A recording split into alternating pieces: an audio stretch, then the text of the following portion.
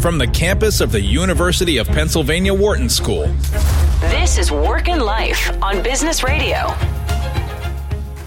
Welcome to Work and Life. It's a conversation that we usually have every week. We've been on hiatus for a bit at the start of this pandemic, but we're back. It's a conversation that we have for the last 6.5 years been having every week on all things related to work and the rest of life, your family, our community, your community, and your private self, your mind, body, and spirit. I am your host, Stu Friedman. So glad that you are tuning in right now. I am the founding director of Wharton's Work-Life Integration Project and our leadership program here at the Wharton School. I want to tell you just briefly, my latest book, Parents Who Lead, just came out last month. It's available everywhere. And my co-author and I, Alyssa Westring, we did not plan to write a book for a pandemic, but it turns out that what we wrote about in Parents Who Lead, which is really a guide for working parents on how to lead together to a better tomorrow, the ideas and methods that we describe in it are directly relevant to so many of the issues that parents are facing right now. So check it out. It's Parents Who Lead.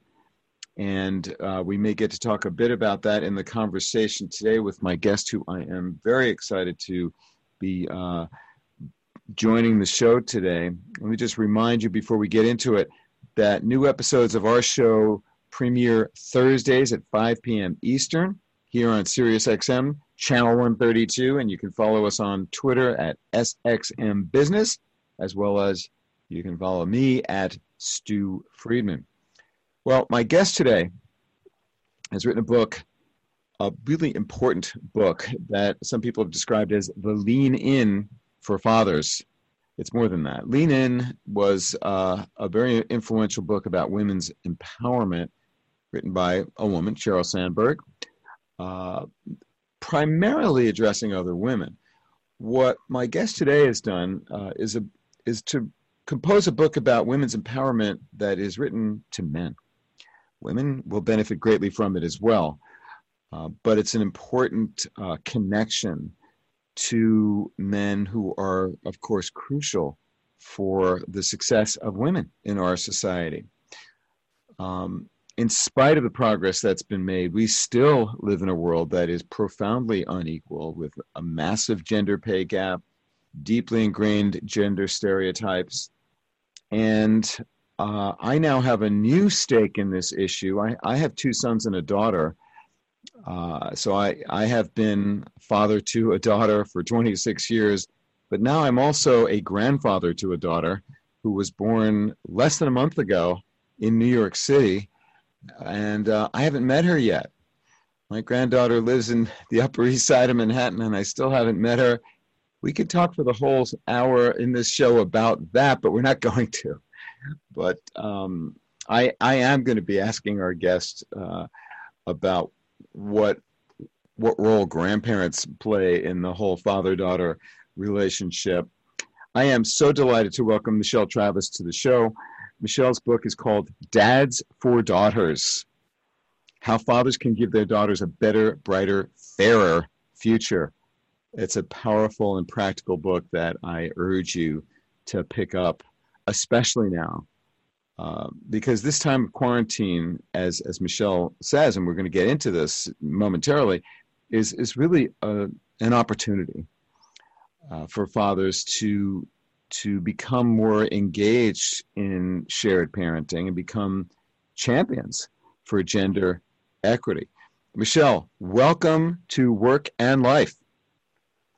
Thank you, Stu. I'm so delighted to be here and have this opportunity to chat with you. Well, it's great to have you here. Let me just tell people a little bit more about you before we get into the conversation. Michelle Travis is a law professor at the University of San Francisco School of Law, where she serves as director of USF's Labor and Employment Law Program. She's an expert on employment discrimination law and serves as the co-director of USF's Labor and Employment Law Program. Her research focuses on sex discrimination, gender stereotypes, work-family conflict, and disability discrimination in the workplace, all topics that we care a lot about on this show. She teaches courses on employment law, civil litigation, and has won multiple teaching awards. She's got a JD from Stanford Law School and an undergrad in psychology from Cornell University, and is the author of an award-winning children's book, a picture book called My Mom Has Two Jobs, which celebrates working moms. Michelle, we were, originally scheduled to speak before the pandemic hit. We're recording this in late April 2020.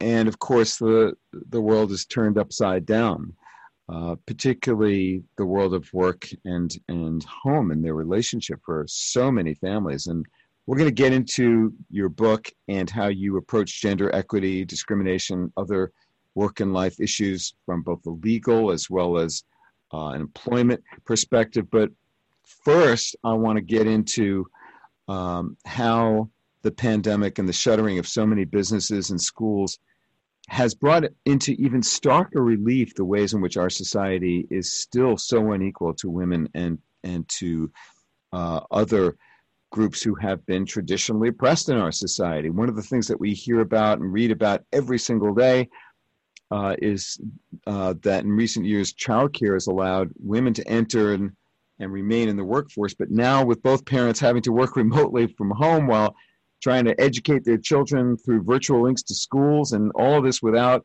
childcare or neighborhood or grandparental support, the lion's share of the burden at home seems to be falling to women. Is this what you are seeing and hearing, or are dads indeed stepping up now that they're perhaps more acutely aware of their children's needs? What's been your observation about what's happened these last couple of months?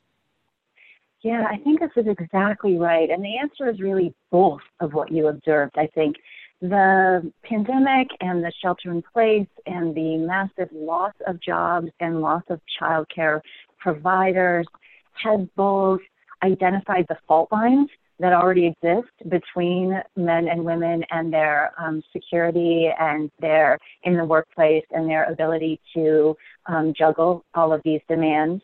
But I think it has also presented an opportunity for us to make progress because it has made these fault lines more visible, and it has placed a lot of fathers in a position to learn and to step up and to become engaged in ways that can really, both in the short term, in the immediate term, and in the long term, start moving us forward towards more gender equitable, both workplace and home. And as you know, they're both so entwined. So let's dig in just a little bit further on that. Like, what specifically have you seen or have you been thinking about with respect to how this moment creates an opportunity for a real shift in terms of men's roles at home? Yeah. So there's two big arenas that I'm seeing opportunities for the shift as you're describing for men.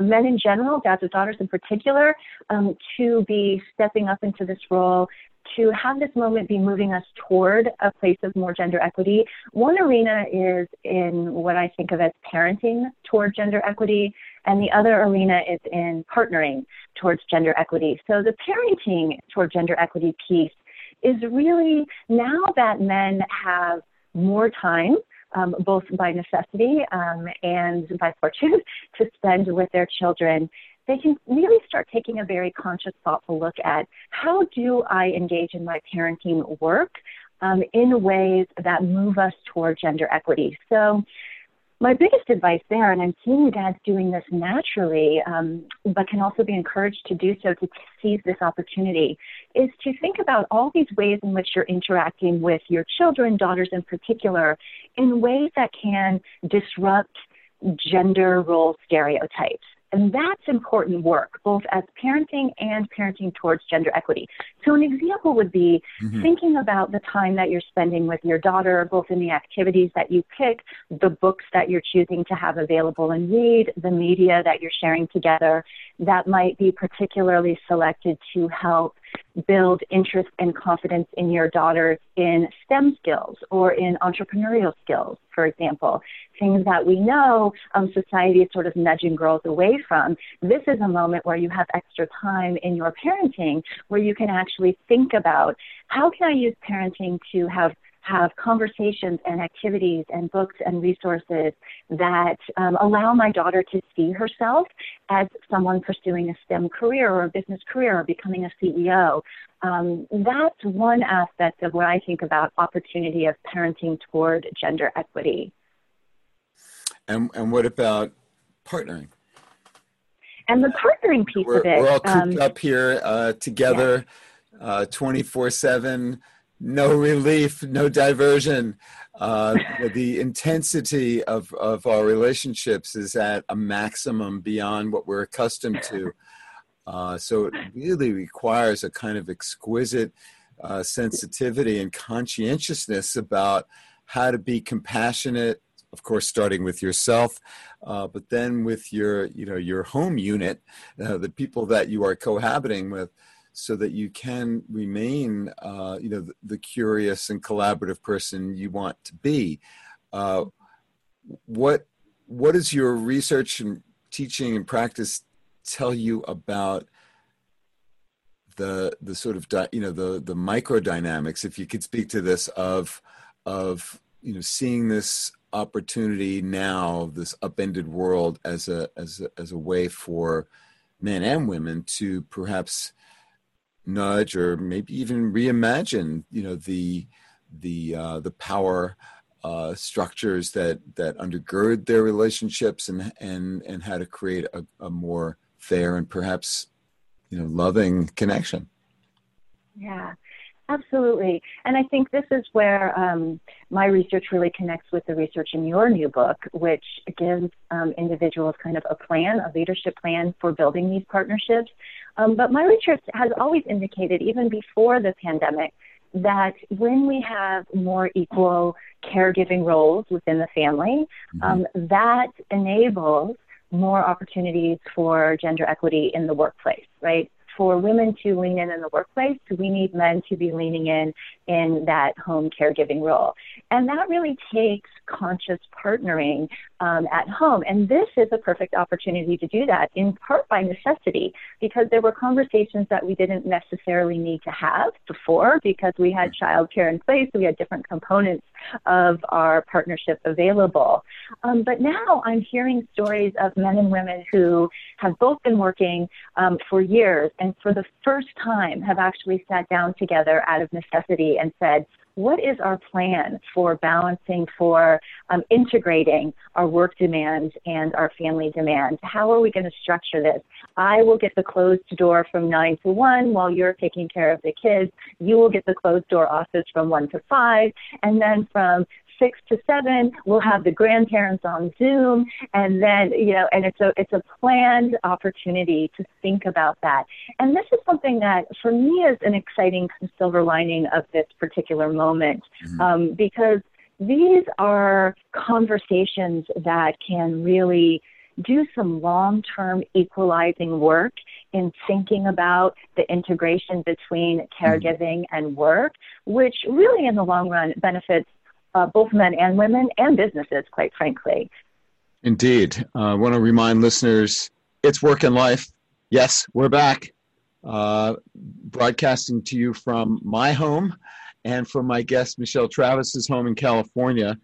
We're on Business Radio, Sirius XM 132, and I'm Stu Friedman. Michelle Travis is the author of the wonderful, very practical and important book, Dads for Daughters, How Fathers Can Give Their Daughters a Better, Brighter, Fairer Future.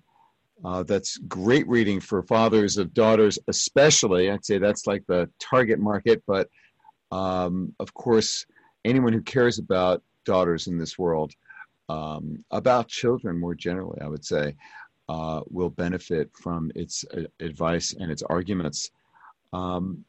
So, the pandemic times are causing us to, with the obliteration of the boundary between work and home, for so many of us that are fortunate to be able to work from home. Not everyone is, of course. Many people have to get out of their homes and risk their health and their exposure to the virus.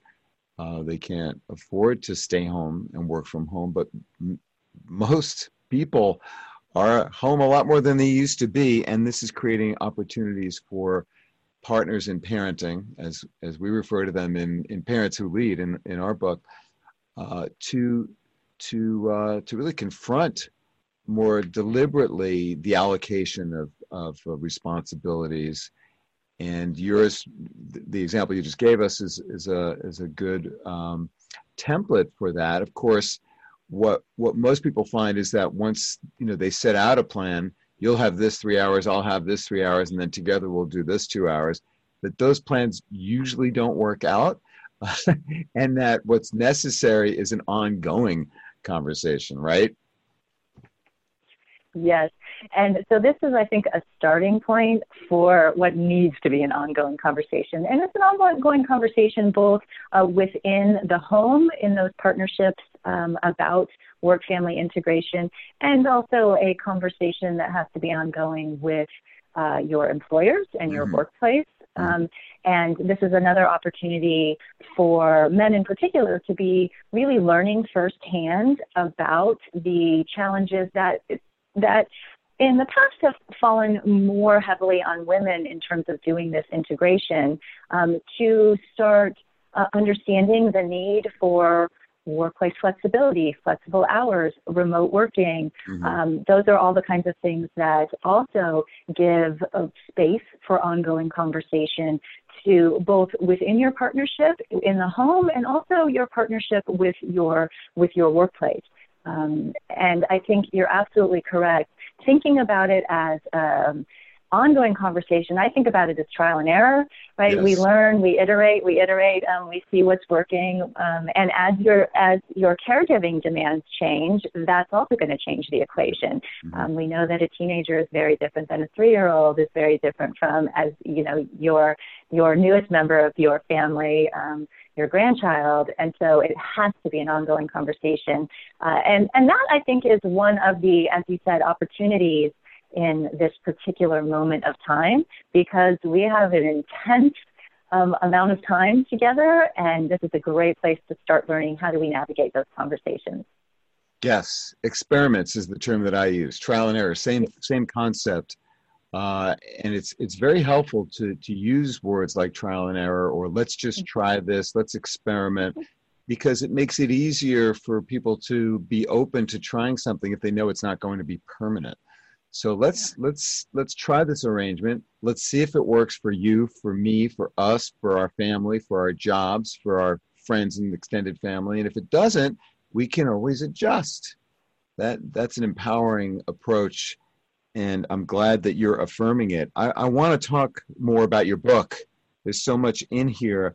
First, let me ask, what inspired you as an attorney to focus on the gender aspects of labor and employment law, and how this issue of employment discrimination, gender stereotyping, how did it become something that you wanted to focus your time and immense talent on? Yes, and it's something that for me has both professional and personal ties and links and meaning. When I started out as an employment lawyer, I was advising companies, employers, on legal compliance issues. But I found myself always wanting to dig deeper into the conversation, not just about how do you comply with the formal requirements of sex discrimination laws, but also how is it that we could maybe think about redesigning the workplace to get us to a more equitable space so that we don't have to be relying on laws as our tool, as a stick. Right? And that led me to, as a law professor, really studying aspects beyond just discrimination laws to aspects that might be able to redesign the way we think about the workplace to fit better for a much wider range of workers. I started thinking about women as moms, but became much broader in thinking about workers as caregivers and workers as individuals who had fully integrated other lives, and how do we redesign the workplace? So that got me studying things like workplace flexibility, telecommuting, job sharing, part-time work, flex time, and also things like paid family leave and paid paternity leave, which I think are critical aspects of workplace redesign. What led me to my book was actually a frustration with really discovering the limitations of legal tools and legal players in making progress in sort of the deep cultural, structural way in the workplace that we need to. Laws are necessary to achieve gender equity, but certainly not sufficient. And talking with lawyers and judges and legislatures made some progress, but for me, not enough. So I really wanted to branch out and think about, on the ground, what kind of conversations do we need to be having to create workplaces that work for everybody? Mm-hmm. And it's not clearly then a book that's just for lawyers. Who are you trying to reach, and what are you hoping that people will see differently and then act differently based on what you write about in Dads for Daughters? Yeah. So my big picture goal for Dads for Daughters is really to help men and women find ways to build partnerships, help women find ways to engage men as allies and advocates for gender equity, to help men understand why they have a stake as well in a more gender equitable workplace and home environment, that it actually benefits women and men alike. So those are the big picture goals. At the next level down is really to talk directly to fathers of daughters, who I think of as kind of our first line recruits for building partnerships toward gender equity. And it's not that dads of daughters are the only men who have a stake in this issue. Of course, all men, I believe, have a stake in a more gender equitable world, which benefits men and women alike. And there are many men who are tremendous allies and leaders in advancing gender equity who do not have daughters in their life. So having a daughter is neither a necessary or sufficient component. But the book really focuses. It definitely helps. It definitely helps. It matters. What is the resistance that men feel, and what's in it for them? Like, what is the primary set of arguments, the top 2 or 3 issues that need to be addressed to get a greater number of men to feel committed to the cause of gender equity? Yeah, I think step one is 2 parts to your question. One is, what's in it for men? And I think that is an important first question. So when we think about gender equity, we know that the business case for having gender diverse workplaces is incredibly strong. Gender diverse workplaces are financially more successful, they're more innovative, they are more responsive to a diverse customer base. So that clearly benefits everyone. But on a more personal level, when we work towards gender equity, my starting place was thinking about advancing women's workplace equality. But when we work towards gender diversity, gender equity, what we're really doing is disrupting expected gender role stereotypes, right? Stereotypes of men as breadwinners, women as caregivers. And when we disrupt that, we are liberating both women and men. We're allowing men to be freed up from what's very constricting role stereotypes for men as well, allowing men to be engaged fathers without having to worry about the career stigma that attaches to that, without having to worry that that feels like non-masculine behavior, allowing men to be freed up to be compassionate and empathetic and vulnerable. So it works both ways. So that's why we all have a stake in it. The second part of your question, Stu, was about, so what's the resistance? What is it that's keeping some men from diving into this conversation of gender equity and becoming advocates and allies towards gender diversity? And I will say that a recent study that I read said that 60% of men will explicitly agree with the goal of gender equality, saying that's a good goal, but many of them don't know how to translate into that action. Yes. And don't know how to make that transition. And some of the sources of resistance, I think, are fear. Catalyst did a study recently asking men, what is your biggest barrier to jumping in to support gender equity? And 74% of men answered fear. What are they afraid of? What are they afraid of? That's the question. So a number of different things came out in this research. One is they're afraid of not having the right skill set to be able to work on issues of gender equality. They just don't know that they have the skills.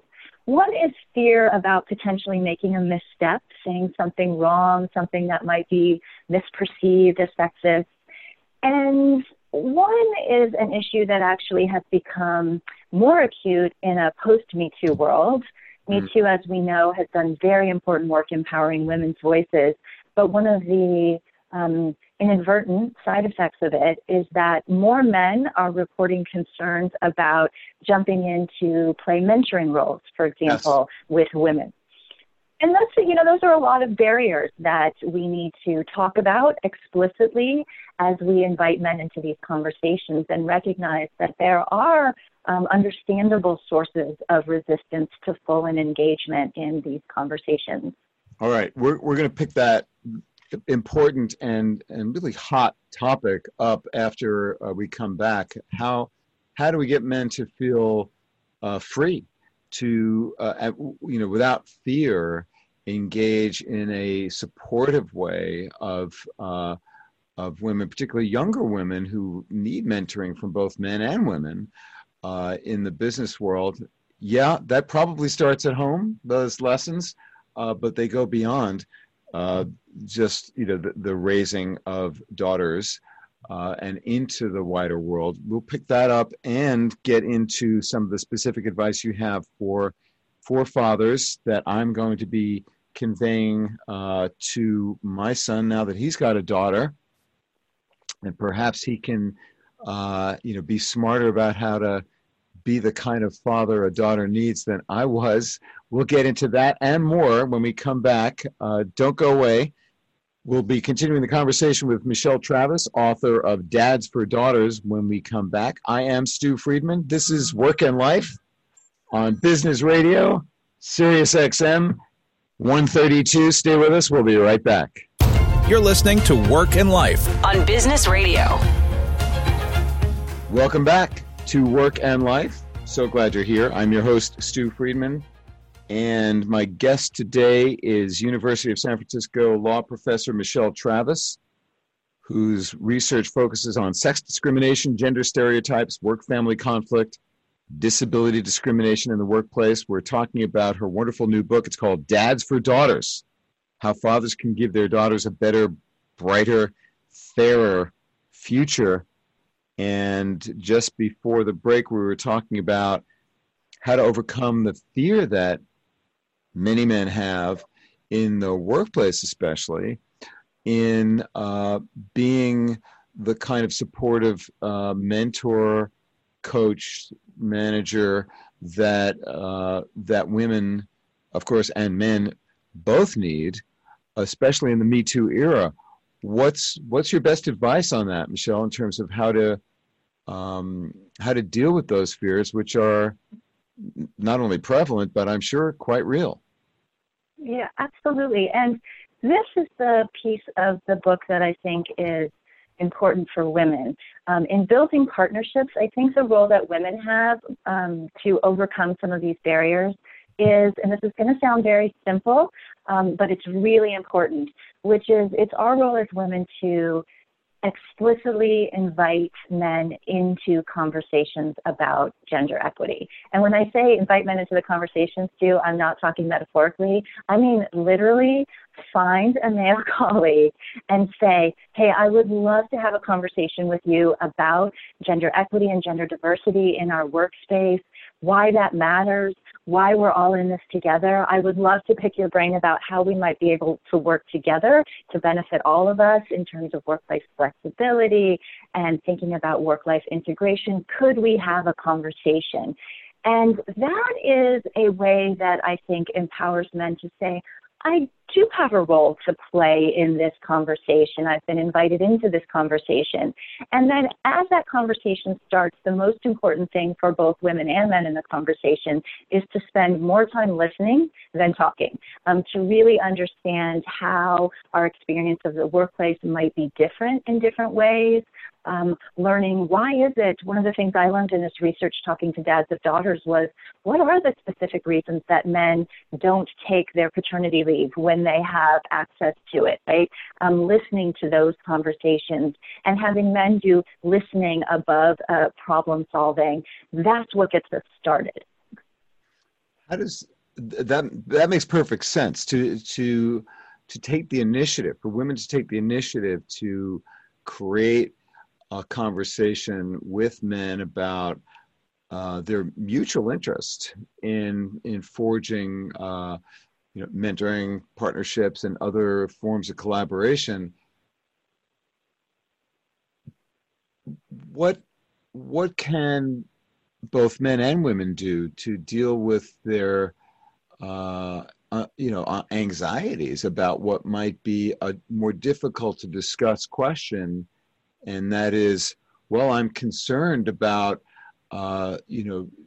being in a one-to-one mentoring relationship with you for fear that it might be construed as, a form of sexual oppression or harassment.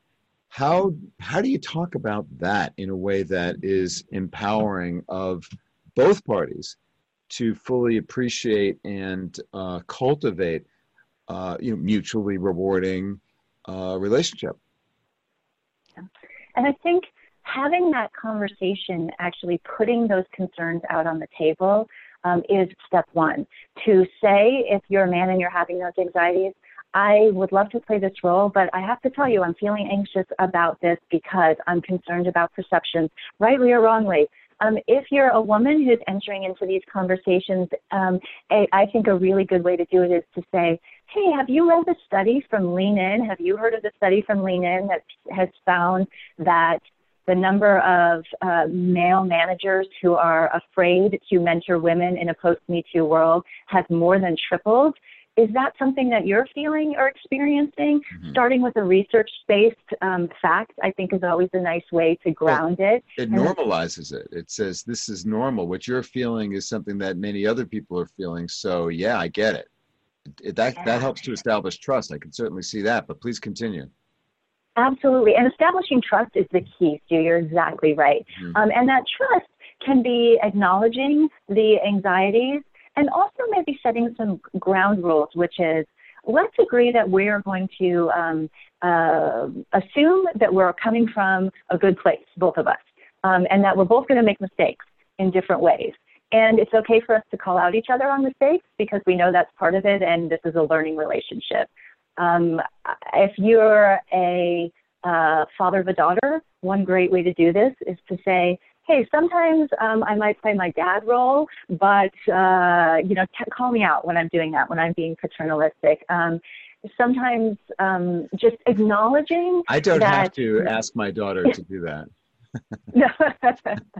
Don't worry. She has no compunction about calling me out on those terms, but I'm sorry to interrupt. Please continue. Which is actually that means that you've done a great job, right? You've empowered her to be able to do that. Okay. So I would take credit for that. No, I'm not going to take credit for that, but thank you. Yes. So I think just being open about knowing that this is a two-way learning environment, and knowing that, and saying right from the start, we are going to both make mistakes. We'll cut each other some slack, but we have a lot to learn from each other in this conversation. So let's hit it. Yeah, I'm glad we spent some time on this because I think that really is an important barrier that needs to be overcome in the current cultural, political context. And it's good advice to be candid about your fears and to try to address them head on and to be committed to continuing to address them. And that requires considerable skill and sensitivity because it can easily go awry, and either party can readily become reluctant to continue for fear of, there being a line that gets transgressed, and not really known by the other party or even by yourself. So it's tricky. It is tricky, and it takes a certain level of vulnerability, Yes. which is not something that we tend to cultivate as a leadership skill, right? So if you're seeking out mentorship from men in positions of power who are there because they have demonstrated successful leadership skills, we don't always think about vulnerability as one of those skills or empathy as those skills. So that is a tricky ask. Some researchers have found, particularly Brad Johnson and David Smith, who have done some amazing work on male mentors, their book Athena Rising, that at the end of this very tricky and often challenging relationship, men who have decided to commit to mentoring and sponsoring and advocating for women colleagues have reported that they learn new skills as well. And part of that is learning how to be vulnerable. Part of that is learning how to listen, which turns out to be actually excellent leadership skills at the end of the day. Yes, Yeah. yes. No, it's central to the work that I do in teaching leadership from the point of view of the whole person. The heart of that work in my courses and offerings and organizations and in my books is in dialogue with people who matter to you. And, the crux of that is to be genuinely curious and compassionate about how other people see you, and to begin with, here's what I think you see when you see me. Do I have it right? And that is I have found a very useful way for people to overcome their fears of becoming more open, because the goal is mutual learning, better trust, and both of those are essential to growth in leadership capacity and improved performance. Let me just remind listeners, we are talking here on Work and Life on Business Radio, Sirius XM 132. I'm your host, Stu Friedman. I have the pleasure of speaking today with Michelle Travis, who's the author of Dads for Daughters, How Fathers Can Give Their Daughters a Better, Brighter, and Fairer Future. And I want to make sure we turn our attention now to some of the highlights in your book of what indeed fathers should be doing with their daughters. What are some of the main ideas for action that you want listeners to know about and that they can become more knowledgeable about when they pick up the book?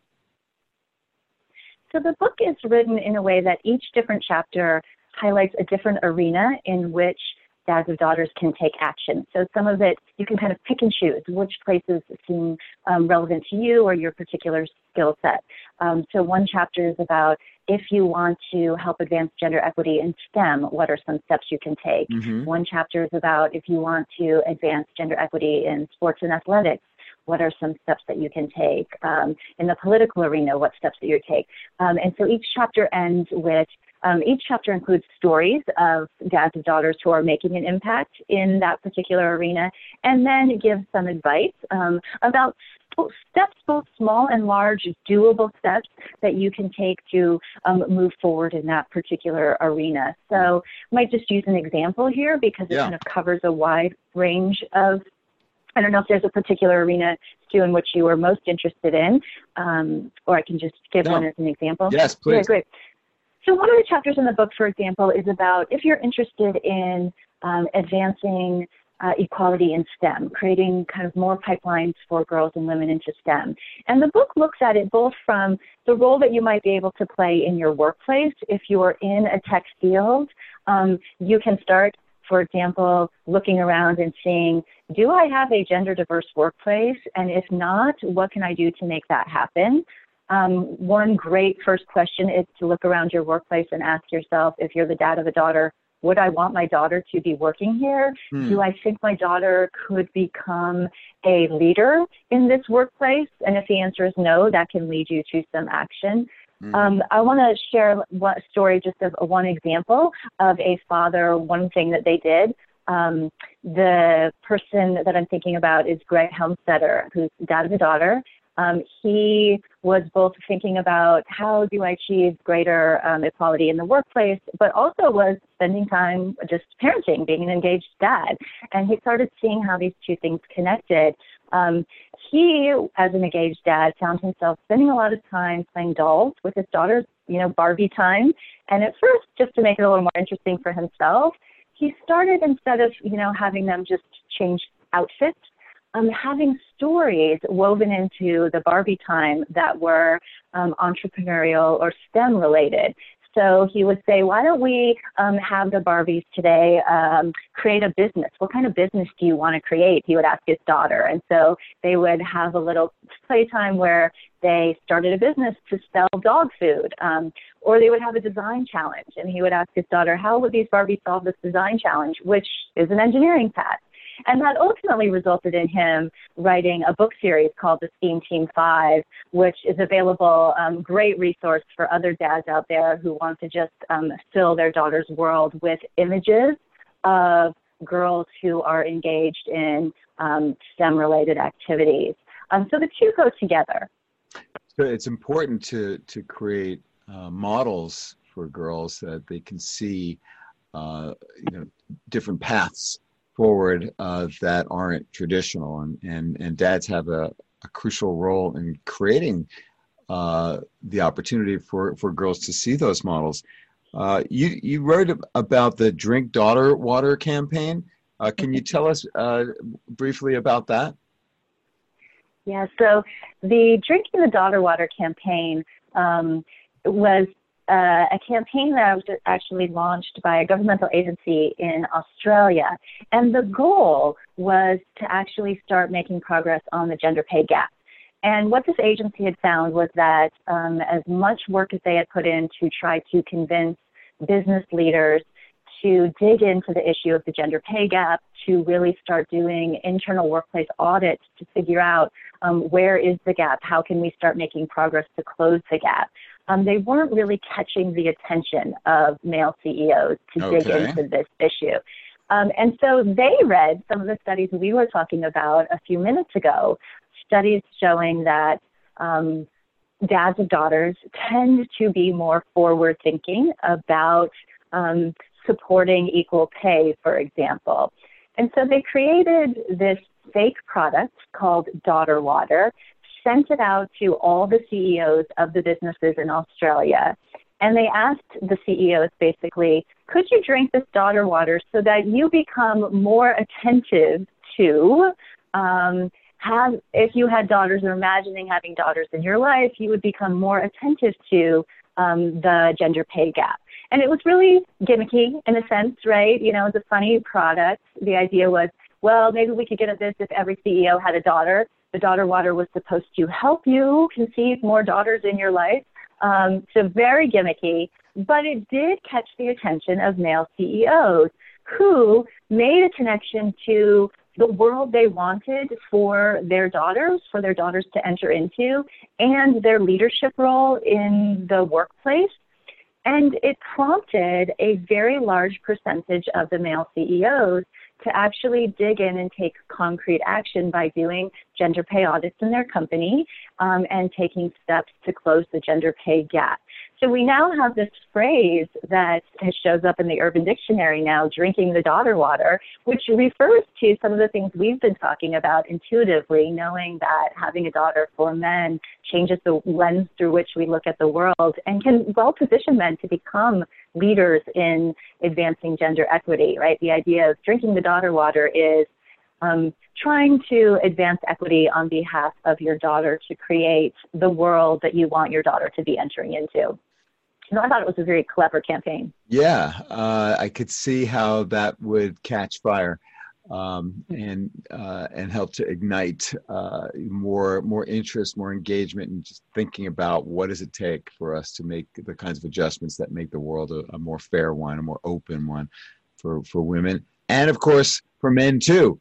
So my granddaughter is a month old tomorrow, and her father is my son. He's 32, and as a millennial, he like so many of his peers, are men who have a different perspective on what it means to be a man, what it means to be both a caregiver and a breadwinner, how to, live an egalitarian life with their partner. And yet, of course, he's also the object of all kinds of social cues and implicit cultural messages that have shaped his understanding of girls and boys. And so he's got this precious daughter now. What's the most important thing for him and people like him, people who are just starting out on the parenting of daughters journey? What do they need to know? So I think first and foremost is to be open to following where your daughter's interests and your daughter's desires are taking her, right? To, in some ways, follow instead of lead, which allows, I think, girls to, and boys as well, it's the same thing in the reverse direction for sons, right? We don't start out, we're not born into this world with set gender roles, we learn them. And so as a parent, to watch where your children want to go and follow their lead, I think is a really important and more difficult task than it sounds, because we, as a parent, we want to set the path, right? We want to build the path for them.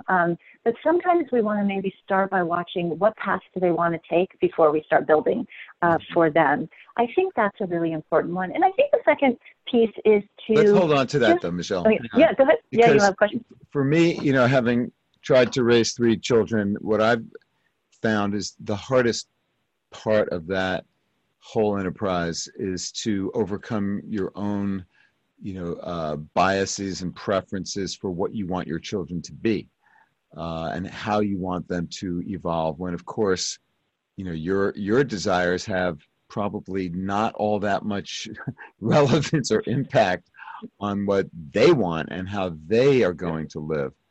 So if you could just go a little further on what one has to do, particularly with respect to fathers and daughters, to overcome those implicit biases that everyone has.